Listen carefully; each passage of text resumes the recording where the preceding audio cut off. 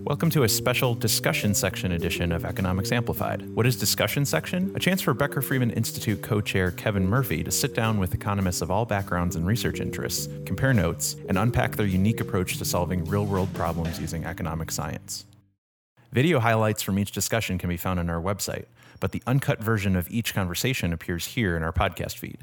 In this episode, Murphy and Jose Shankman, a former UChicago faculty member now holding posts at Columbia University and Princeton University, elaborate on the experience of being an economist at University of Chicago, evaluate recent trends in the global economy, and highlight ways in which economic thinking can be more broadly applied to a wide range of problems.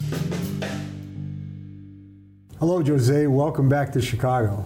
Thank you, Kevin. I'm very happy to be here. You've maintained your ties to Chicago ever since you were here, and I want to talk to you a little bit about your experience in Chicago and how it's affected your career, and talk to you about your general approach to research and some specifics of your research. So why don't you tell me a little bit of what Chicago was like when you first got here? You know, I arrived at Chicago as very young. I had just turned 25 or so.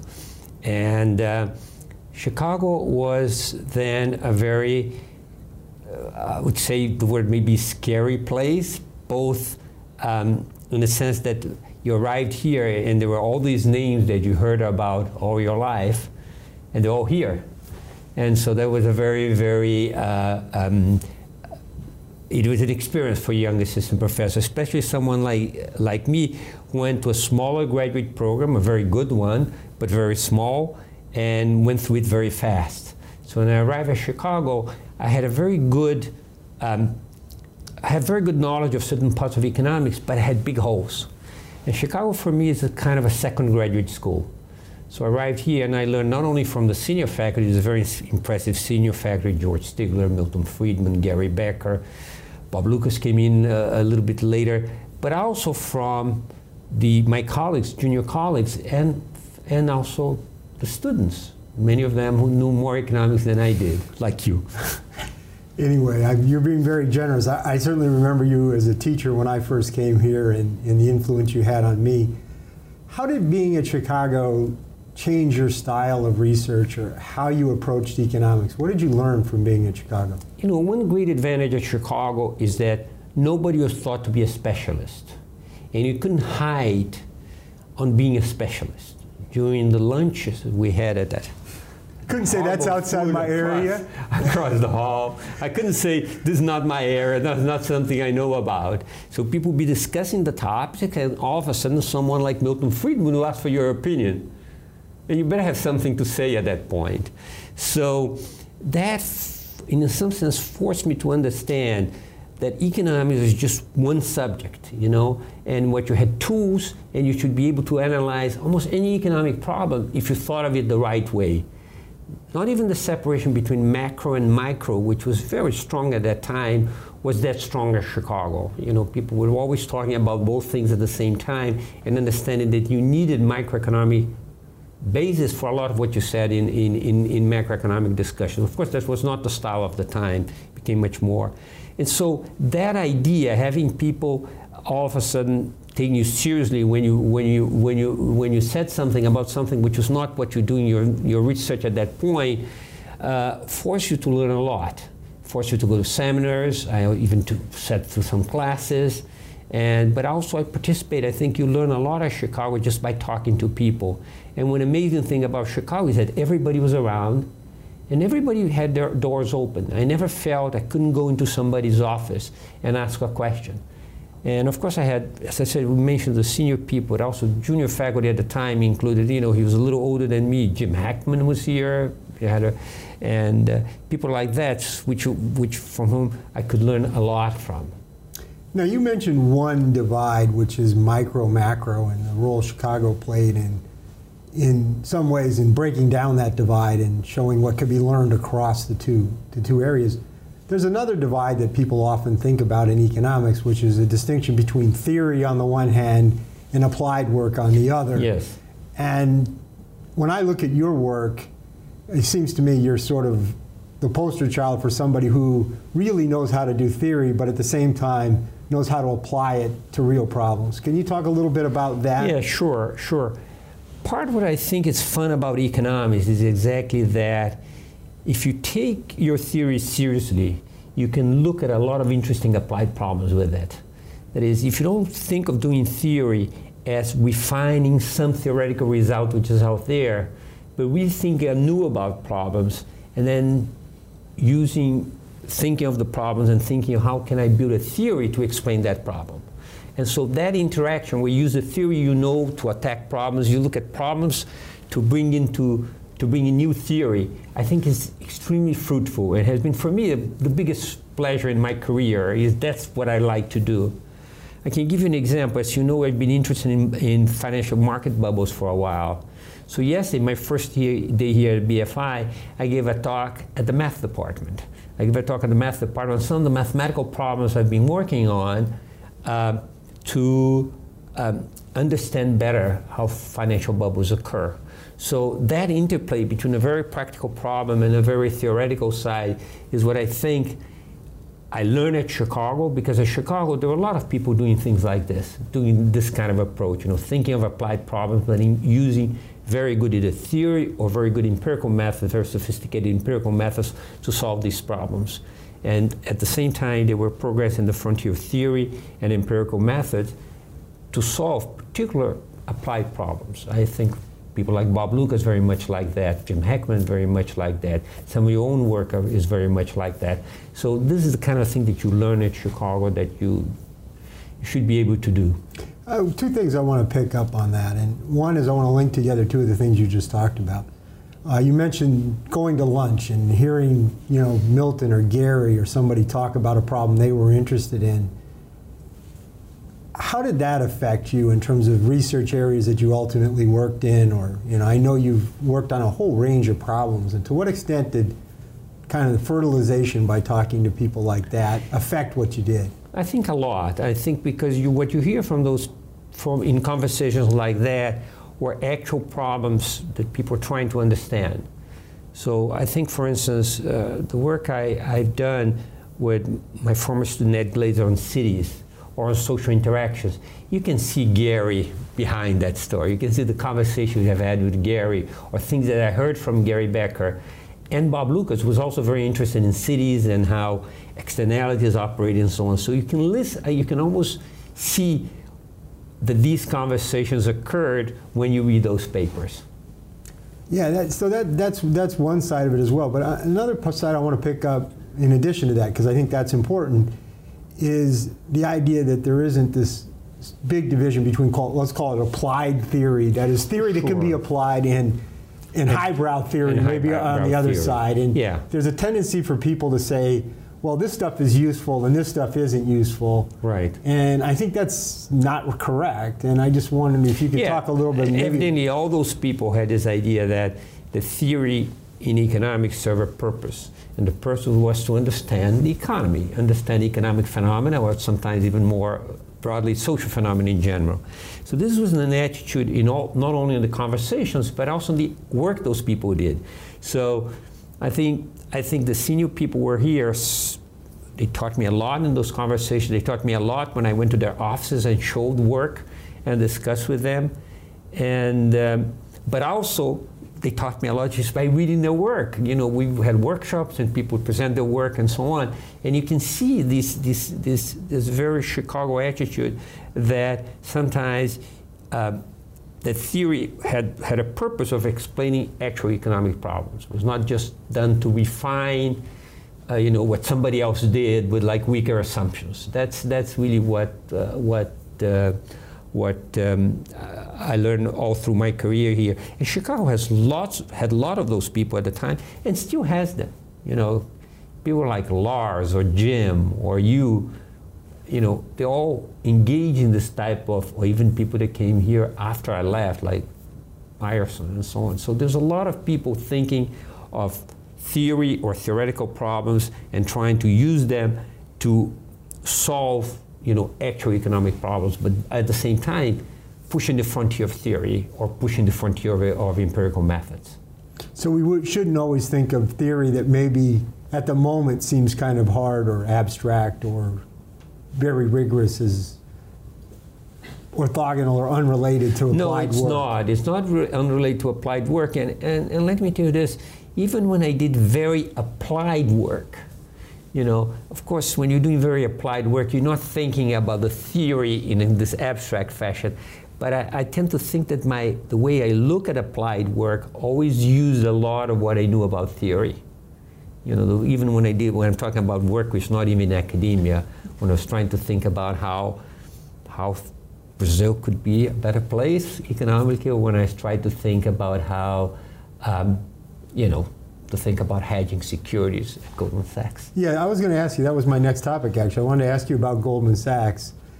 When you went from Chicago and you went to Goldman Sachs for a while, then came back to Chicago, I want to talk to you a little bit about what that transition was like, what you took away from Chicago that when you got to Goldman Sachs, what you could add to a place like Goldman Sachs, who obviously had a lot of very good, very smart people, but they still needed to come to somebody like you for adding a piece to the puzzle. That was interesting because, as you may know, at that point, I had practically done no work in finance. So later I did much more work, as a finance theorist and also applied work in, also empirical work in finance. But at that point I had done no finance almost. I had written a couple of papers that you could perhaps generously say had something to do with finance, the stuff I did on chaotic dynamics, which has some applications to finance, etc. But that was all I had done about finance. So I was actually surprised when I got approached by Goldman Sachs. And I remember asking a very senior person that was interviewing me, and said, look, if you look at Chicago, there are at least a dozen people I can think of who know much more finance than I do. So why are you guys interested in hiring me? And they said, look, we want somebody with a fresh perspective, somebody who really understands theory very well. You have a reputation for a theorist and can think problems from fresh. And that's in some sense what I brought to Goldman Sachs. It is that I did not have the knowledge to actually just do the stuff a little better than what they did. I couldn't do that. I had to think of problems to start with. Now, without giving away any secrets, what were you able to teach them at Goldman Sachs? And what were they missing that somebody coming out of academia with your background could add? Well, I think that I don't want to know that they were all missing, because there were people there who knew different things, But I was lucky enough to go into a group. It's okay. I was lucky enough to be placed on a group which had Bob Litterman, who was extremely good. He was, largest colleague at Minnesota, and when they were students together, he was extremely well trained in empirical methods, very well trained in empirical methods, and Larry Wise, who was kind of a very smart young economist, more from the macro side and so on.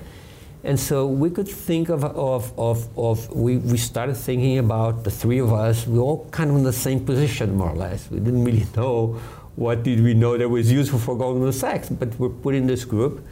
And so we started very early on thinking about how the firm was hedging their fixed income portfolio. And at that time, there was a very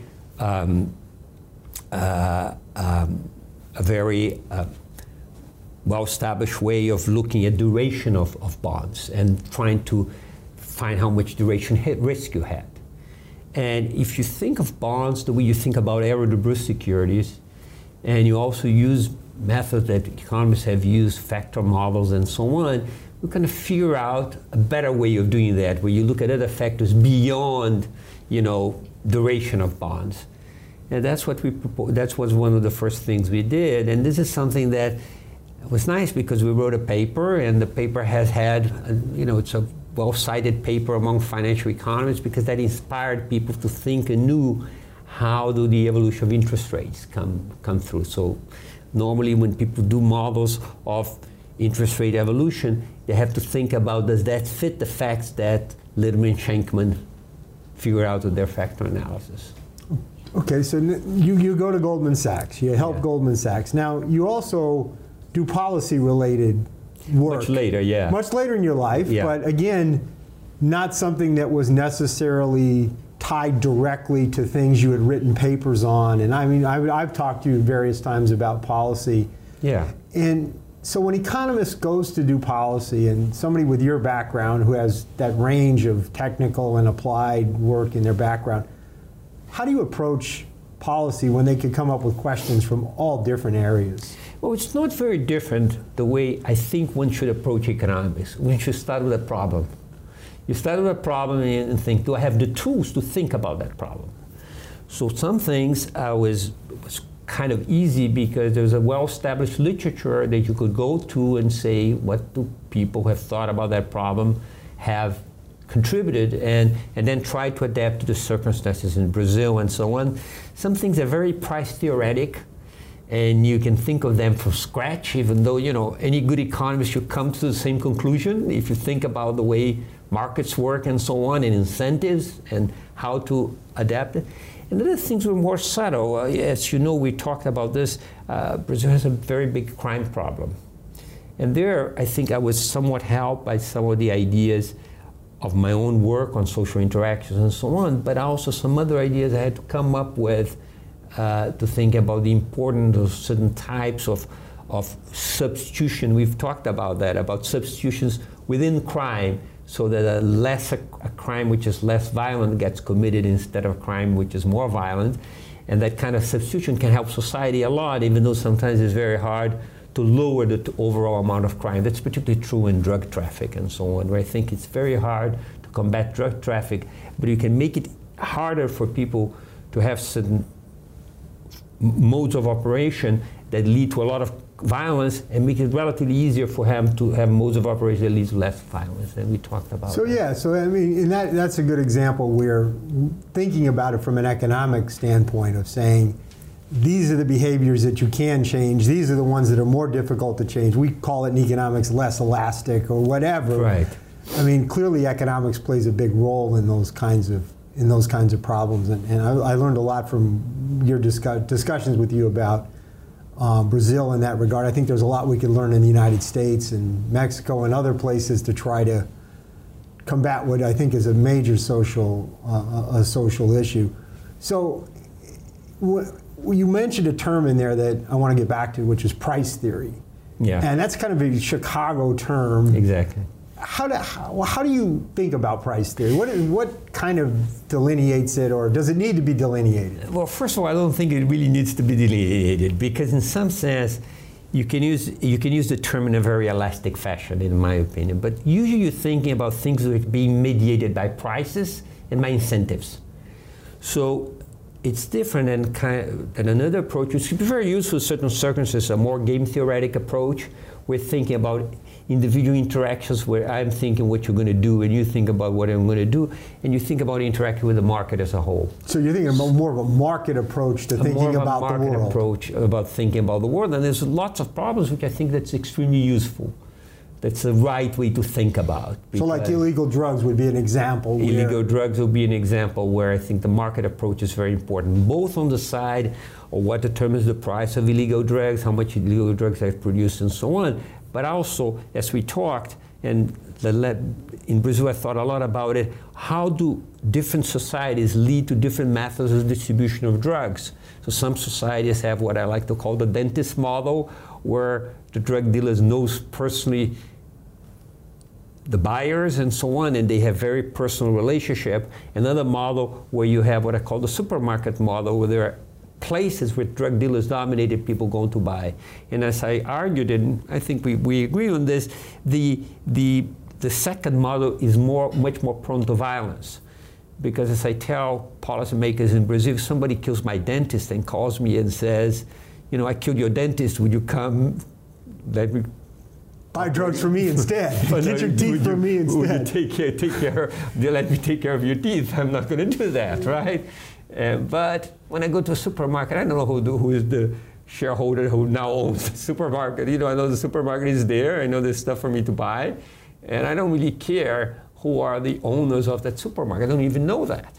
So there's competition in both cases, but the competition is takes different forms. Takes different forms. So the other one, the guy kills, and now he owns a supermarket. I don't even know who owns the supermarket. But and in a society, I'm really worried about the second type has a lot of externality, because when drug dealers kill other drug dealers, they don't only kill other drug dealers.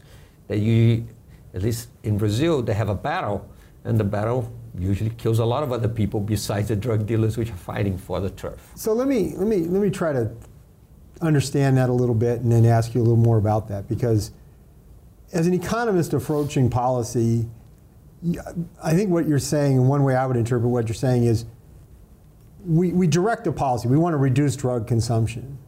And people react to that. You know, they're not just going to say, okay, fine, you've outlawed drugs, so no more drugs. No more drugs. It doesn't work that way. It has to change people's actions, and it puts in play a series of incentives. And small differences in how we structure the policy could lead to very different incentives.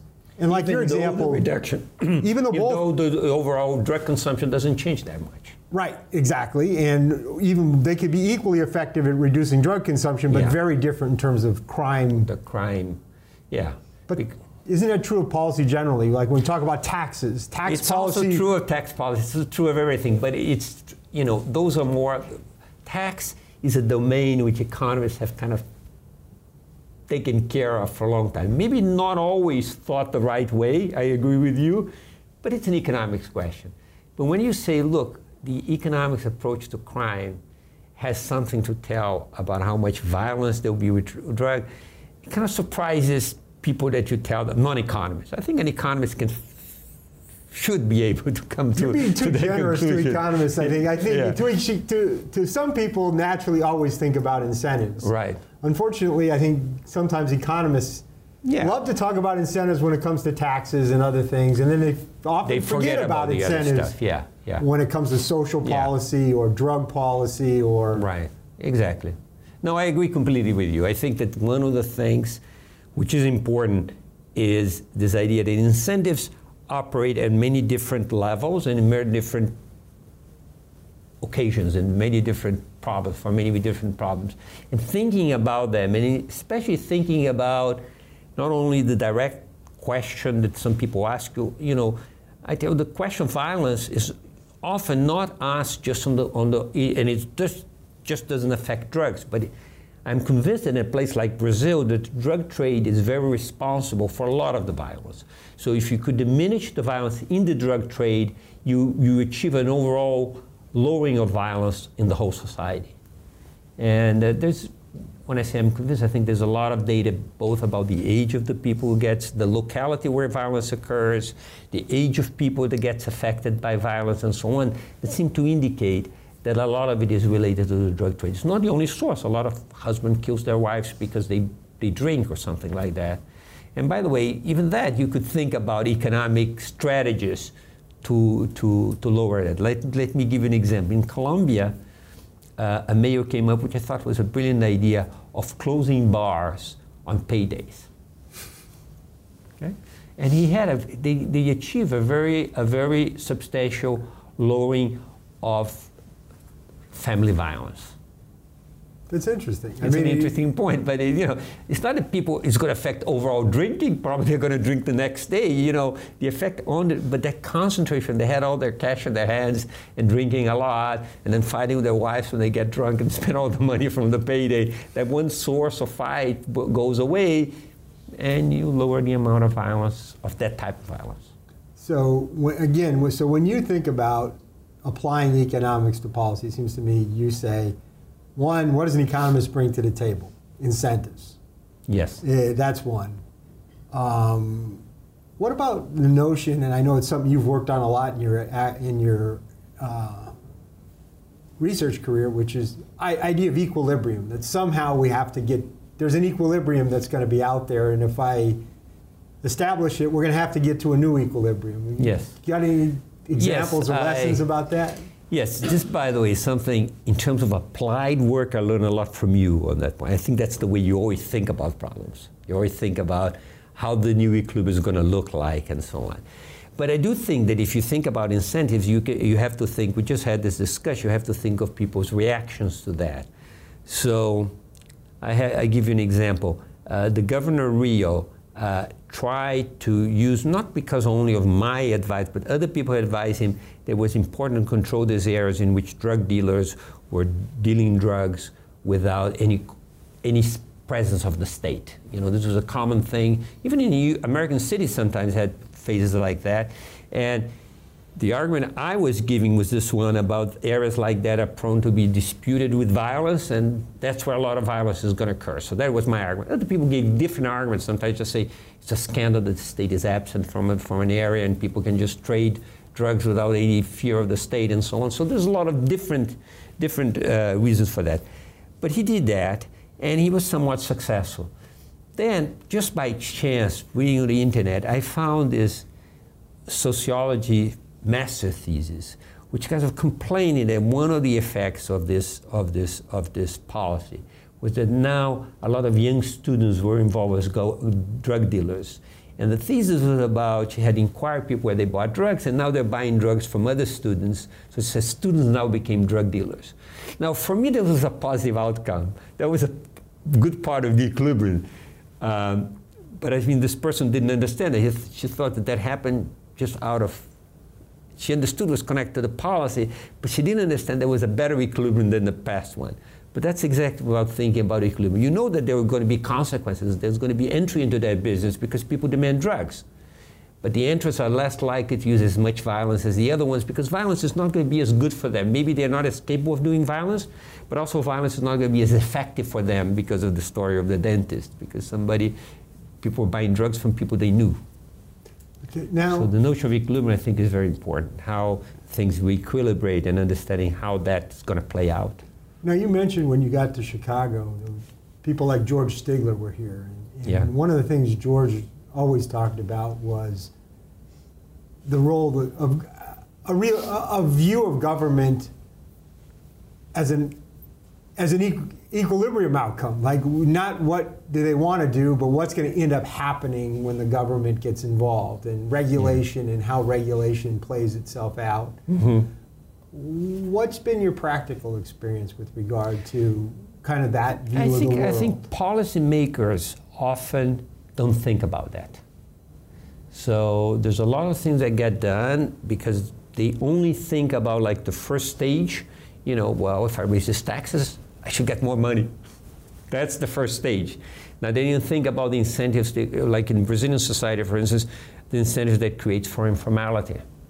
And so they always forget this, and as a result, they could actually, I'm very doubtful of Laffer curve here in the United States, but I've seen much more cases where at least, I wouldn't know if you get a Laffer curve if taxes actually go down, but certainly the amount of taxes you collect is much smaller than what you first intended. The first exercise was saying, well, people are paying 10 million of taxes. If I now raise it from 10 to 11%, I'm going to collect 11 million of tax. And that view is usually wrong.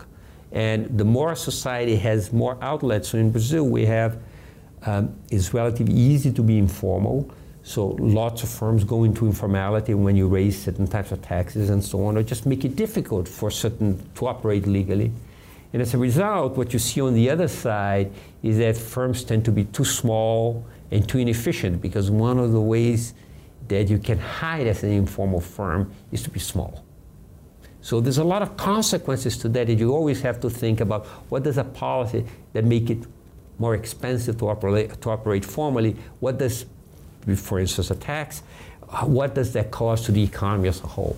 And I think my lesson studying the case in Brazil is that there's a lot of that going on, that policies are not thought well enough, and we have a lot of these consequences. And of course, George was, he did, even in his academic work, he pointed to a lot of these consequences, very important consequences, the regulation of railroads, for instance, and so on. Yeah, so, I mean, that's a good example, because at the end of the day, those movements have an effect on revenues, but right. That may not even be their biggest effect on the economy. It may be the inefficiencies that result, the change in the size of firms, the type of industries that develop. That get developed. Brazil, I think, suffers a lot from that. We have a combination which is ideal to have bad consequences.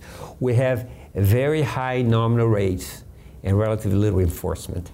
Now, when you combine the two, I mean, you can see what you're going to end. You're going to end up with a lot of informality. In discussions in Brazil, I usually say, if you want to maximize informality, what you do is create a Brazilian system. You create very high rates and little enforcement. But then sometimes the solutions are also very bad. I give you an example. So one solution that was done in Brazil relatively recently is to say, okay, we have a problem with informality of small firms. We're going to create a special, easy system for small firms. It's going to be a cap. Any firm below that is going to have what they call the simple, which really is the simple system. Okay? Once you get above that size, you're out of there. So what have you done? You kind of formalize a lot of firms, but you have not eliminated any of the bad consequences, because the bad consequences were primarily the firms were too small. Before, firms were too small to hide from the taxman. Now they're too small not to be subject to a very complicated system. To hide from the tax, exactly. So now they're perfectly legal, but we have exactly the same problems with inefficiency. And now not thinking about what are the incentives you're creating. So you're creating an incentive, and people now have verified that this is done by this different method, but most of it is by the amount of total sales. And you get, of course, as you'd expect, a grouping of firms that you don't expect just below the threshold, an enormous grouping. Those are the same. So lots of firms got off of informality, but they did not eliminate their inefficiencies. And we have the same problem in Brazil that we had before. But that's something an economist, I would have thought, a good economist, somebody thinking about incentives, could have told them beforehand. Yeah, so it wasn't the informal versus formal label that was the major consequence of the policy. It was the inefficiencies which you institutionalized almost by putting in this new system. By putting this cap, this new system, yeah. And so now there's a new fight, which is, to make at least a more smooth transition, which could ameliorate a little. It's not going to solve it. As I say, the thing is not to create a simple system for a small firm, but to simplify for everyone. That's the way that you eliminate that force. Now, one term you hear a lot in economics these days is behavioral economics. Yeah. And I know you have some association with behavioral economics, but yet you're a very traditional economist in many other ways. And how does that all fit together? Well, I think that the way to do it is that initially, and maybe that's the way it needed to be, behavioral economics was an observation, was a bunch of observations. You observe an anomaly, you observe something that you say, well, I can explain that if people do X instead of Y. That may have been a useful first step, but that's not real economics. Real economics is thinking, okay, we have behavior, certain people that behave in a certain way, they interact maybe with people that behave in a different way. What kind of market restrictions do I need to be able to explain that certain phenomena occurs? So for instance, Milton Friedman used to say in many different circumstances, I'm sure, but that a few smart guys will get the prices right? And so that was based on the idea that you have a frictionless market. Now, we have a lot of evidence, and there's good institutional reasons for instance, that shorting in some assets is a very much more complicated process than the way we economists think about it. We usually think of shorting as buying a negative amount. And as I used to teach, when I used to teach for the Chicago MBAs, it says, if shorting was that easy, it's very easy to become rich. You short treasury bills, which means you borrow at the rates the US government borrows, which is a very low rate, and lend it to the banks. But on top are guaranteed up to a certain amount by the same US government. Treasury, unfortunately. But I'm not the US Treasury, unfortunately. So people won't give me credit at that rate. So there's no such thing as shorting a treasury bill. There are things which look like you're short the treasury bills, but you pay a different interest rate and so. So those are the kind of restrictions. And it's even harder when you talk about housing.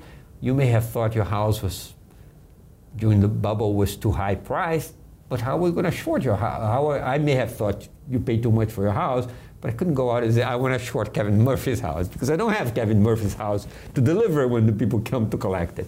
So that's the problem. So these interactions in a world like this, then of course the views of optimists and pessimists get weighted different, because optimists can just buy, pessimists cannot short. So that's the kind of thing I think of modern, the useful way of using certain behavioral things. But you have to bring in economics to think of all the other forces. So it's a change of an observation of anomalies to looking how people interact in a market when people have different behavioral patterns. Yeah, but I want to go after that a little bit, because it sounds to me like your solution is, it's not a behavioral solution in the sense that this isn't intimately tied to people's, quote, behavior. It's really about the characteristics of the market. I have a market where it's really easy to ship from point A to point B, but very difficult to ship from point B to point A. Yes. But that market's going to behave a very different way. Yes, exactly. But that's all, that's what economics in the end is, right? Economics, we start with certain postulates of individual behavior, and they could be the classical utility one or more behavioral one. I don't really care, depending what problem you're trying to think about. And then you add to that, how do they interact in a market? And as I said, there's certain circumstances you may want to interact like in a game theoretic way and so on. But my favorite mode of analysis are anonymous markets in which people are trying to all facing prices and so on. But that's, you could use the other form of behavior. But that's really what economics is, when you have interactions and tastes and technologies and so on. So, and the interaction part is very important. And I think that that's a good thing that happened with behavior economics. If you take now the typical paper published in behavior economics, many of them already take this point of view and say, look, what kind of market restrictions should I think about that could generate this thing? And again, you're trying to explain a problem. As I said, the reason I got involved on thinking of this behavioral, let's suppose, this alternative to classical utility maximization and so on, or optimal information use and so on, was that I was trying to understand these observed phenomena between bubbles and people trading a lot. And as you know, economists have a real hard time even explaining the amount of trading that happens in normal times. That's already hard for us because, you know, it seems to be too much trading relative to what you think about the shocks that you would individuals should have. But then, of course, what happens during these bubble phenomena is that you get trading that is, you know, maybe 30, maybe 100 times what normally happens. So you're kind of trying to understand, why do those two things go together? Why do prices become apparently so different than what they should be exactly the time when people are trading a lot? So that's the kind of thing that this is the kind of guidance I've had. I've always thought of looking at facts and trying to think, well, how can I think of a theory that will explain these facts? So it sounds like you've developed a pretty good understanding of the fundamentals of markets that allow this to happen and why markets work in that way. But let me I think I would not call pretty good understanding. I'm not happy with my own understanding of things. I was looking for. Let's say better than the alternative. Better than what I knew. I started working in this area in 2000, I would say, 99, 2000, so better than I knew in 99, 2000. I think I myself made some progress, yeah. Yeah, so I think you've made some progress in understanding. Yeah. Now, there's also a lot of loose talk out there about bubbles and all these other things. Now, having reached that level of understanding, maybe it's not perfect, but you certainly think you've made progress. What's the lessons we take away? How does that... Let's go back to the policy world. Is there something we've learned? So let me give you one of the favorite ones. Yes, one thing we learned about policy. So when the financial crisis came, and this was more common in Europe, by the way, banking stocks, all over the world, banking stocks fell a lot and so on. What was the first reaction of European regulators? They made it illegal to short banking stocks. Now, assume that you were somebody who understood that the banking system was, as I said, shorting is already a hard thing. But you understood the banking system was in trouble. And you took a short position. Now it's illegal to short. You can't renew, you know, shorts is usually done for a certain amount of time. Maybe the market hasn't yet converged to where you want, you have to renew your short. Now you can't do it anymore.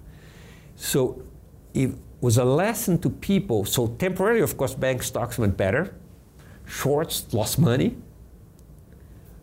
It was one more time where people learned that shorting against the market may be dangerous because maybe the governments would intervene and make your life very hard. So that's one lesson which is very clear, that this kind of ruling out shorting that they did was something I think very costly, not only for that case, but for the future, because it's going to make it less likely that people are going to short against consensus.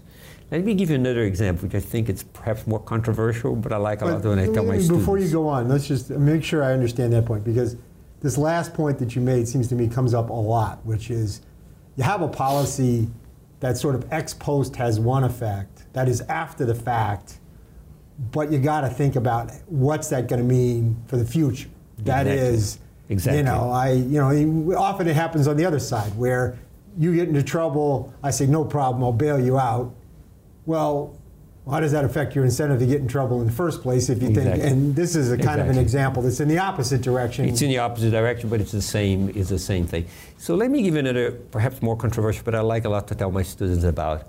As you know, during the whole credit bubble, there were many people who thought that there was an overpricing in housing and so on. That was not, people had this opinion, and that these securities were riskier than what the market was deeming them, the risk that people were attributing to that security.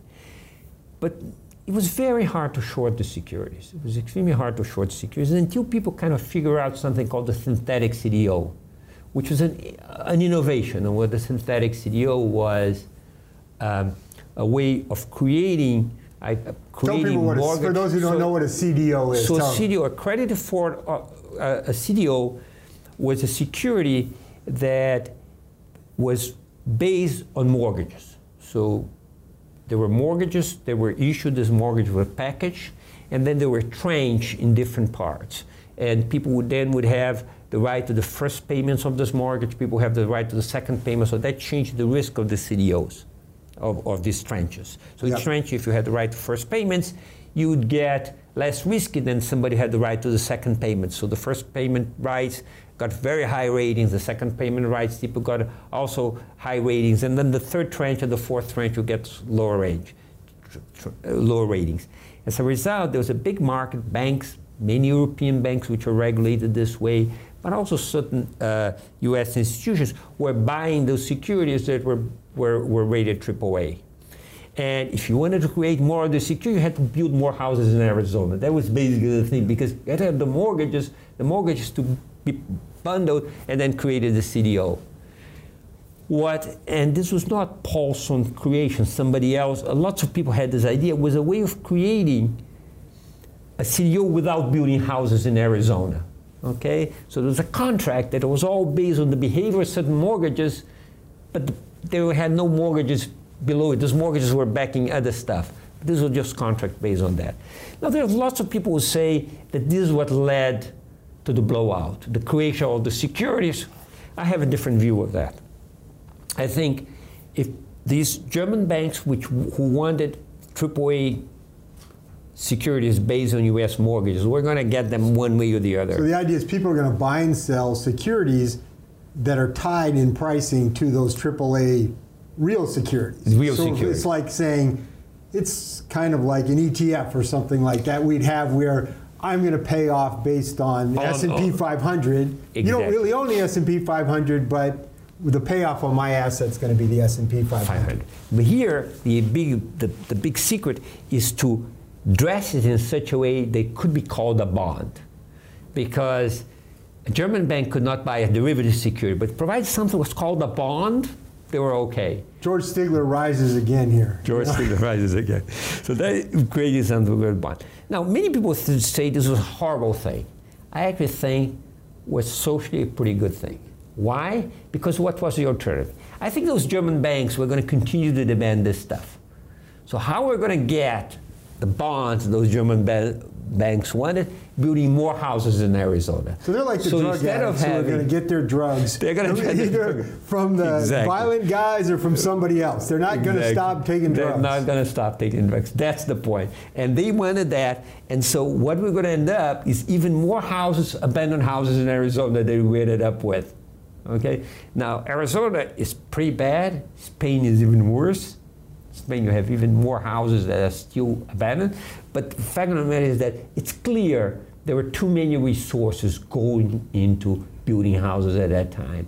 And if it wasn't for the people who had done the synthetic CDOs, we would have had even more resources going to those people. I mean, what's interesting that I see is this just incredible parallel between what you said about the drug marketplace before and what you just said about the CDO marketplace here, in that your question is what's the alternative? Exactly. That is, these people are not going, I don't like this, and therefore let's get rid of it, without asking, well, something's going to take its place. Exactly. And is that thing that takes its place worse or better than what I don't like? Right. I might love a world in which this A didn't exist, but if they're going to move to B, which is even worse, not a great idea. And it seems to me that was your story for both drugs and it's for the story. CDOs. You're absolutely right.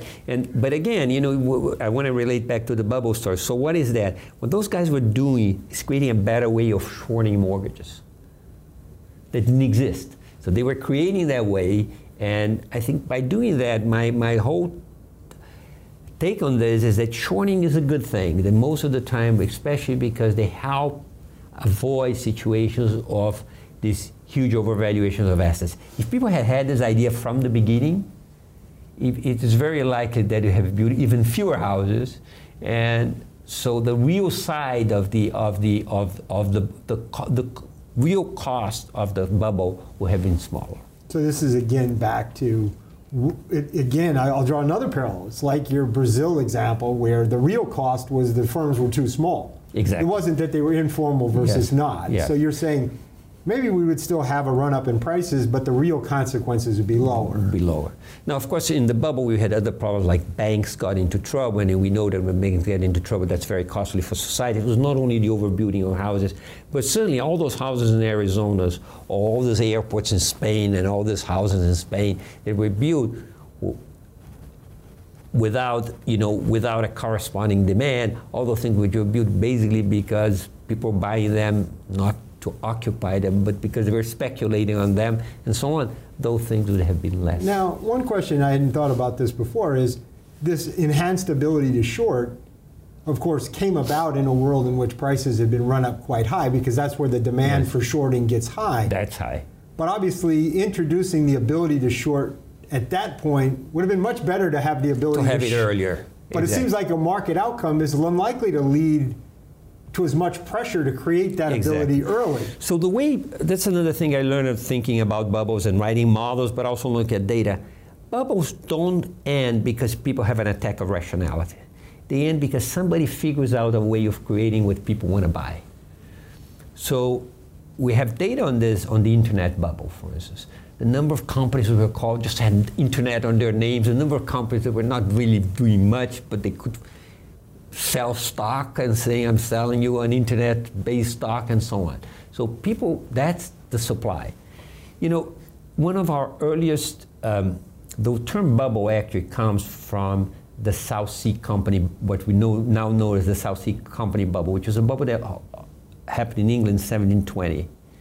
And the term bubble comes from the fact that people observe that people are paying so much for stock of the South Sea Company. They say, why don't I create a company myself? And those were called bubble companies because the terms comes, I think, from the fact that they had nothing behind them. They're like soap bubbles, they were just creation, And that's where the term bubble originates. It's actually, it was used, it was not even a contemporary term, it's probably a later term, but was describing these companies that were created at that time. So it's always the same. If something sells for high price, people are going to try to create it. And if what's selling for high price are stocks of particular types of companies, they're going to create companies to sell that. And so this, you're absolutely right, is this pressure of the market that always ends up the bubbles, either because they create things that satisfy demand, and part of it was all these houses that were built in Arizona were partly to satisfy the demand of the German banks for the securities. You could borrow very cheaply for that. That's the thing. But part of it is because they do financial innovation.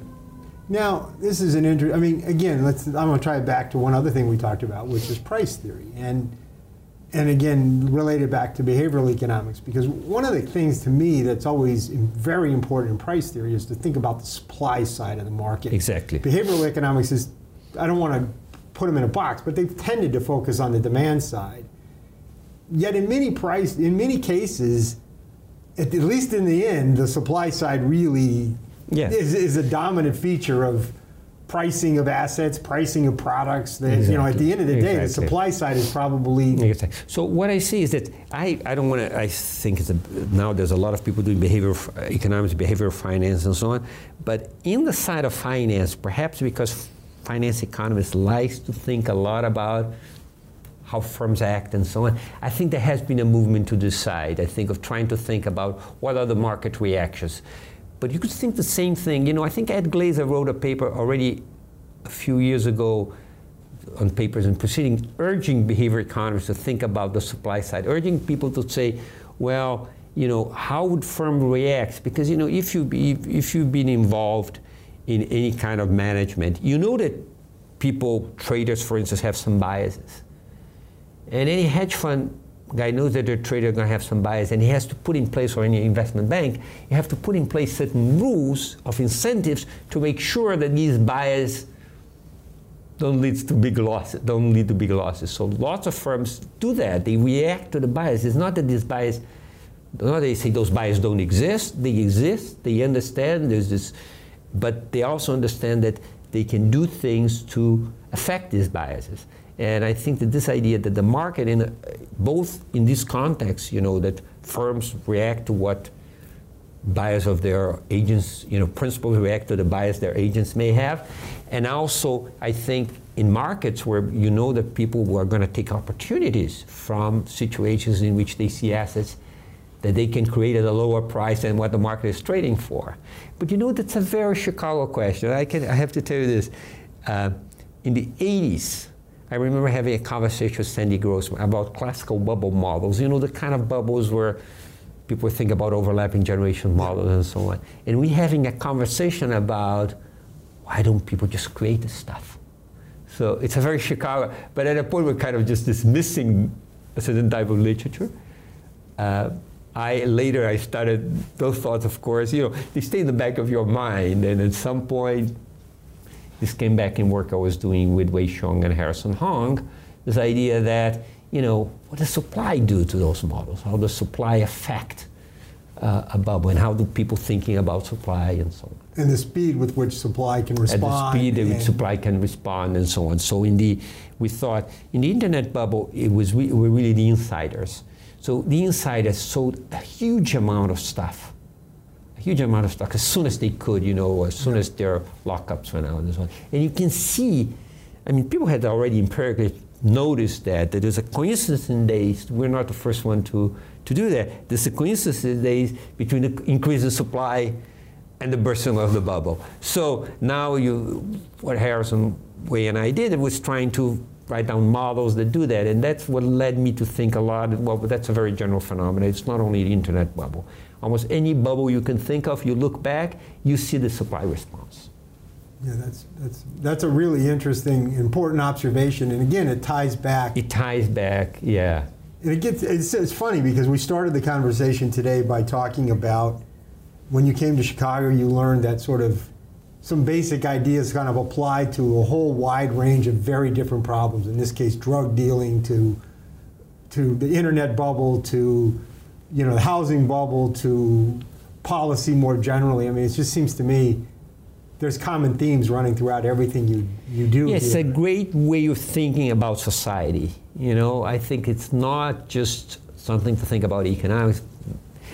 I, like many economists, probably be accused of economic imperialism, but the fact of the matter is that it's a great way to think about society.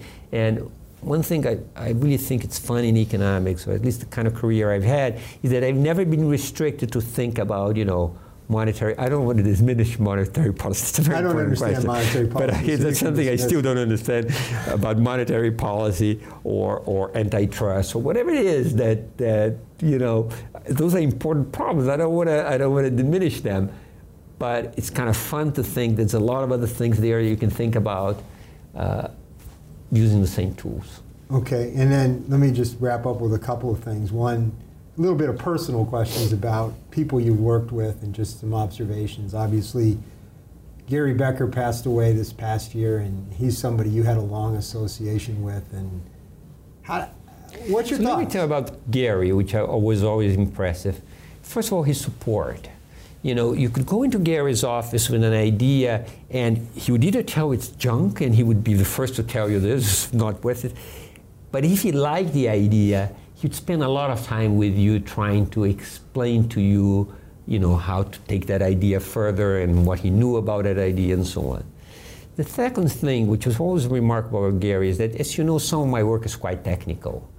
And I got comments on pretty technical stuff, not on the techniques, of course, but on the economics behind the techniques and so on, in some pretty technical papers, where Gary would give me some notes or some ideas, or come to me and talk to me after he heard a talk, or maybe I explained to him and so on. So that was something that Gary's work, his own work, except sometimes when he was working on some co-author, tended to be fairly lowbrow theory.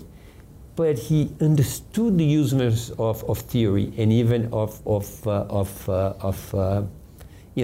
what could look like fairly intricate theory, And I remember discussing with him some of our colleagues at the time when I was chair, when he was chair, and we were talking about how to keep or how to hire people, and the admiration he showed to people that you could think are kind of far from him. Lars is an example. Gary has always been a big fan of Lars, and that's an example of somebody that, Gary obviously understood what that was about and how important that work was, and how many insights that brought to economics, even though he couldn't go into, Lars's proof of how GMM works, or something like this. That's a different question. That he had his appreciation. That's something I really had always admired very much about Gary, and his support. He always been somebody who encouraged. I share students with him. I share courses with him. Sharing a course with Gary was a great experience, even though we taught separately. We were aware of each other. And the interesting thing is writing the exam, because the exam we wrote together, and the core exam. And we had a lot of discussions. You write these questions, sometimes I didn't really understand them, and I'll write some questions, you really understand them, but the exam would not be finished until we both decided that we really understood what each other wanted. And that was a great experience. And Sherman Rosen participated a lot on those. He was part of that group. Sherman, of course, was more technical than Gary to a certain extent.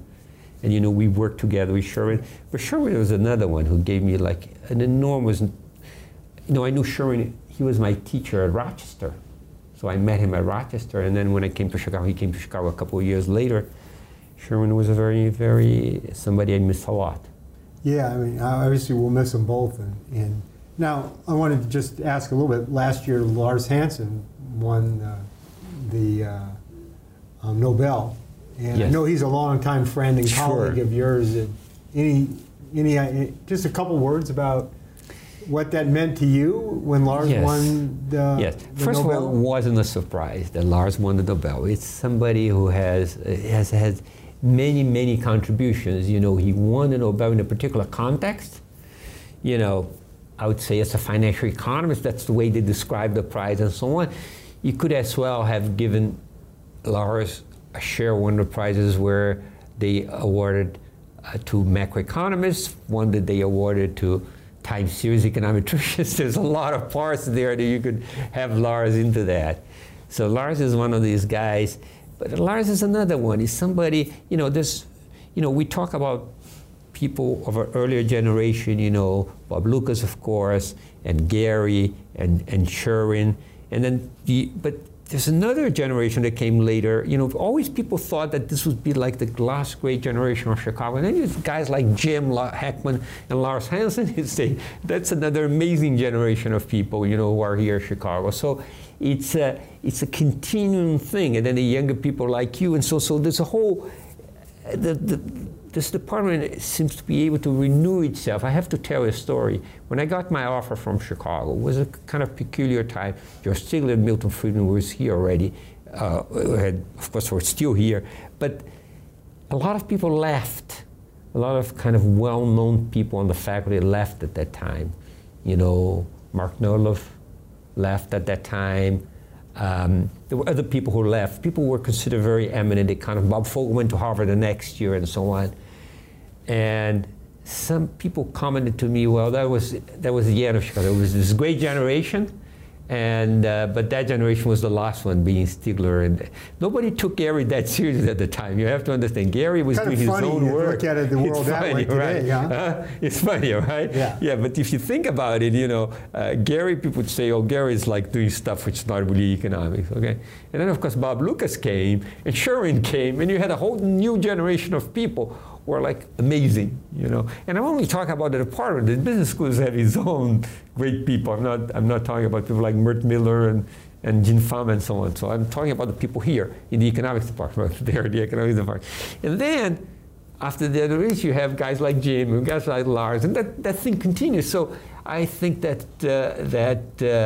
that's remarkable about Chicago, how they've been able to renew and attract people of that quality and give people. I think that Lars would have been a great economist no matter where.